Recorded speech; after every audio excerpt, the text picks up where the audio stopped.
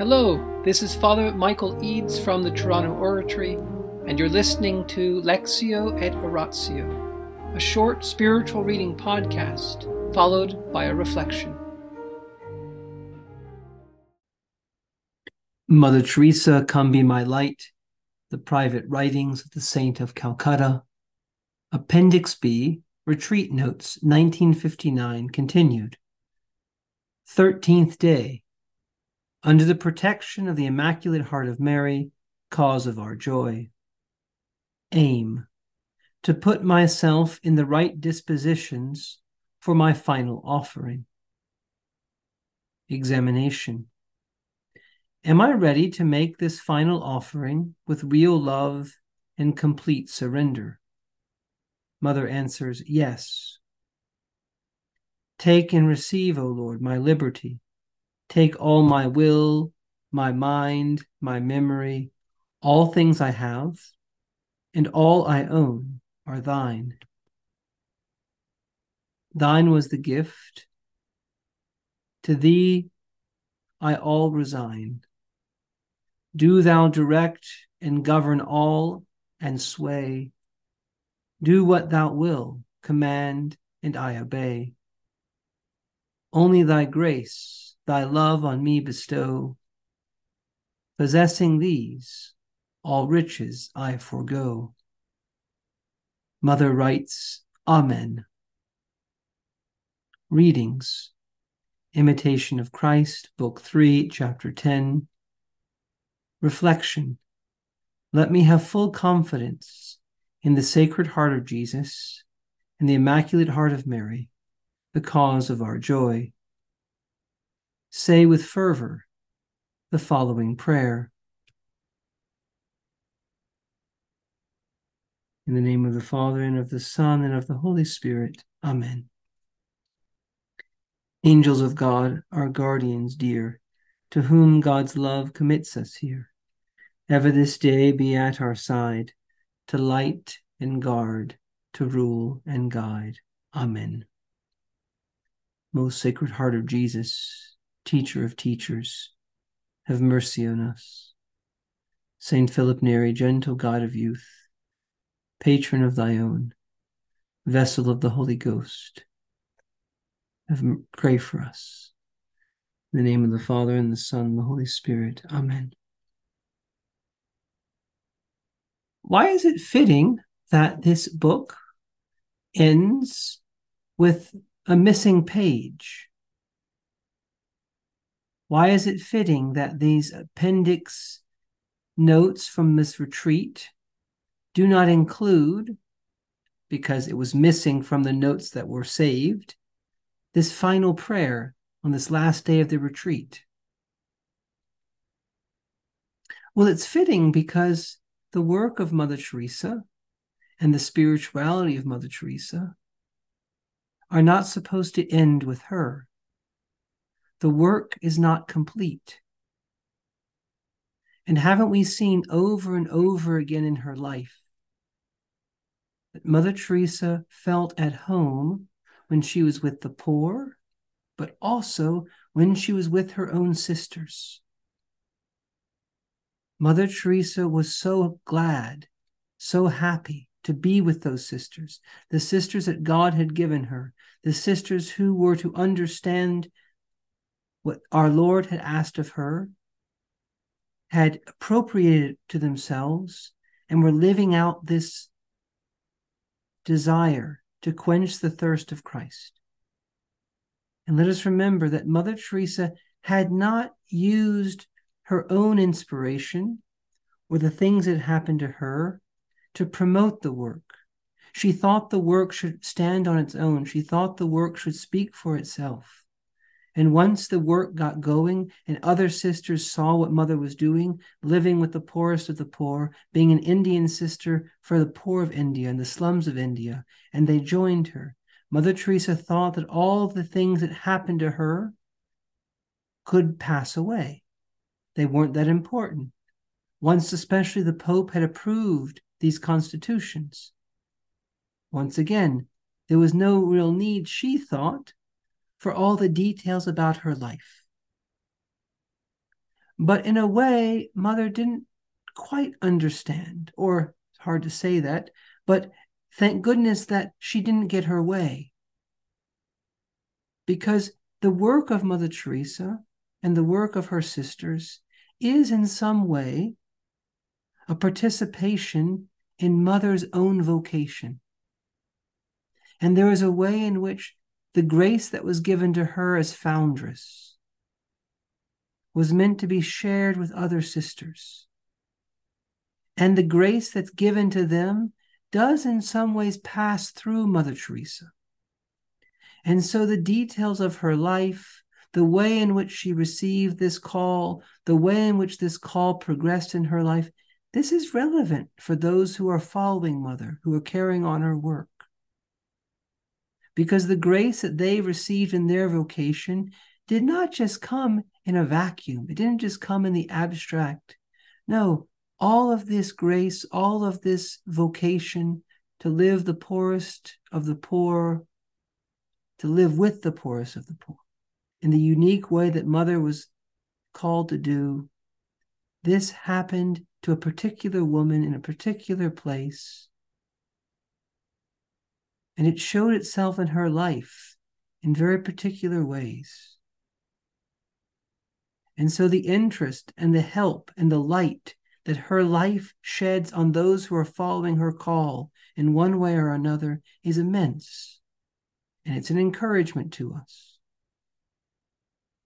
And so it's fitting that these notes and this book end with a missing page, so that we who feel desirous of living like Mother lived, we who are inspired by Mother, can understand that we have to contribute to this work. We have to pick up our cross and follow the Lord too. The work that Mother started must have people who see the value in it. That's why she was so happy when people joined her. She knew she couldn't do it all by herself. She knew that this work was immense. And the thirst of Jesus in the poor was not going away. But again, that work cannot go on unless people decide that they too want to do it. And we don't have to become missionaries of charity to carry on the work of Mother Teresa. We have to be desirous of quenching the thirst of Christ in the poor, not just the physical poor, not just the material poor, even in the spiritual poor. Christ, by his incarnation, which we are celebrating in Christmas, which we are preparing for in Advent, Christ, by his incarnation, united himself in a mysterious way to every human person. He joined every human person to his divine person. In the mystery of the incarnation, he became man for all of us. And therefore, the thirst for love in every single human being, the thirst for truth, the thirst for beauty, that's the thirst of Christ, which Mother Teresa shows us how it can be quenched.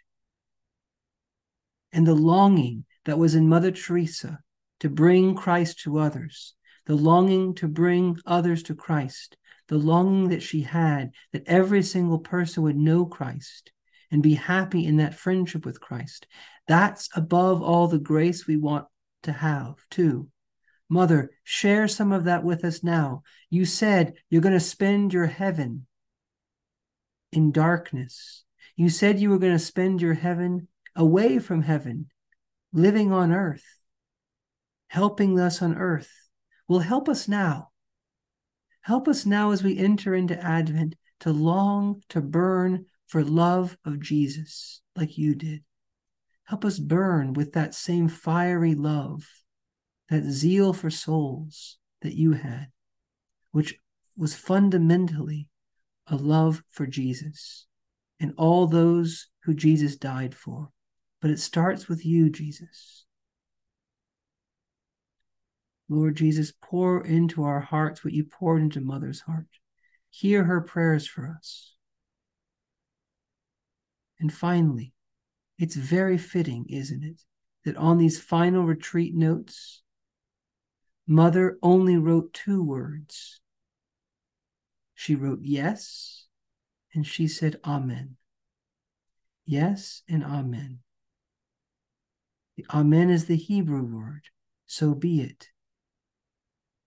I believe. The yes is in some ways another way of translating that. The yes is a way of translating Mary's fiat at the Annunciation. In recording just the word yes and recording the word amen, Mother Teresa was echoing what Mary said at the Annunciation. Fiat voluntas tua, mihi. Fiat mihi voluntas tua. Fiat voluntas tua mihi. May your will be done to me. May your will be done in me. Yes, Lord. I say yes to your plan for my life. I say yes, Mary said.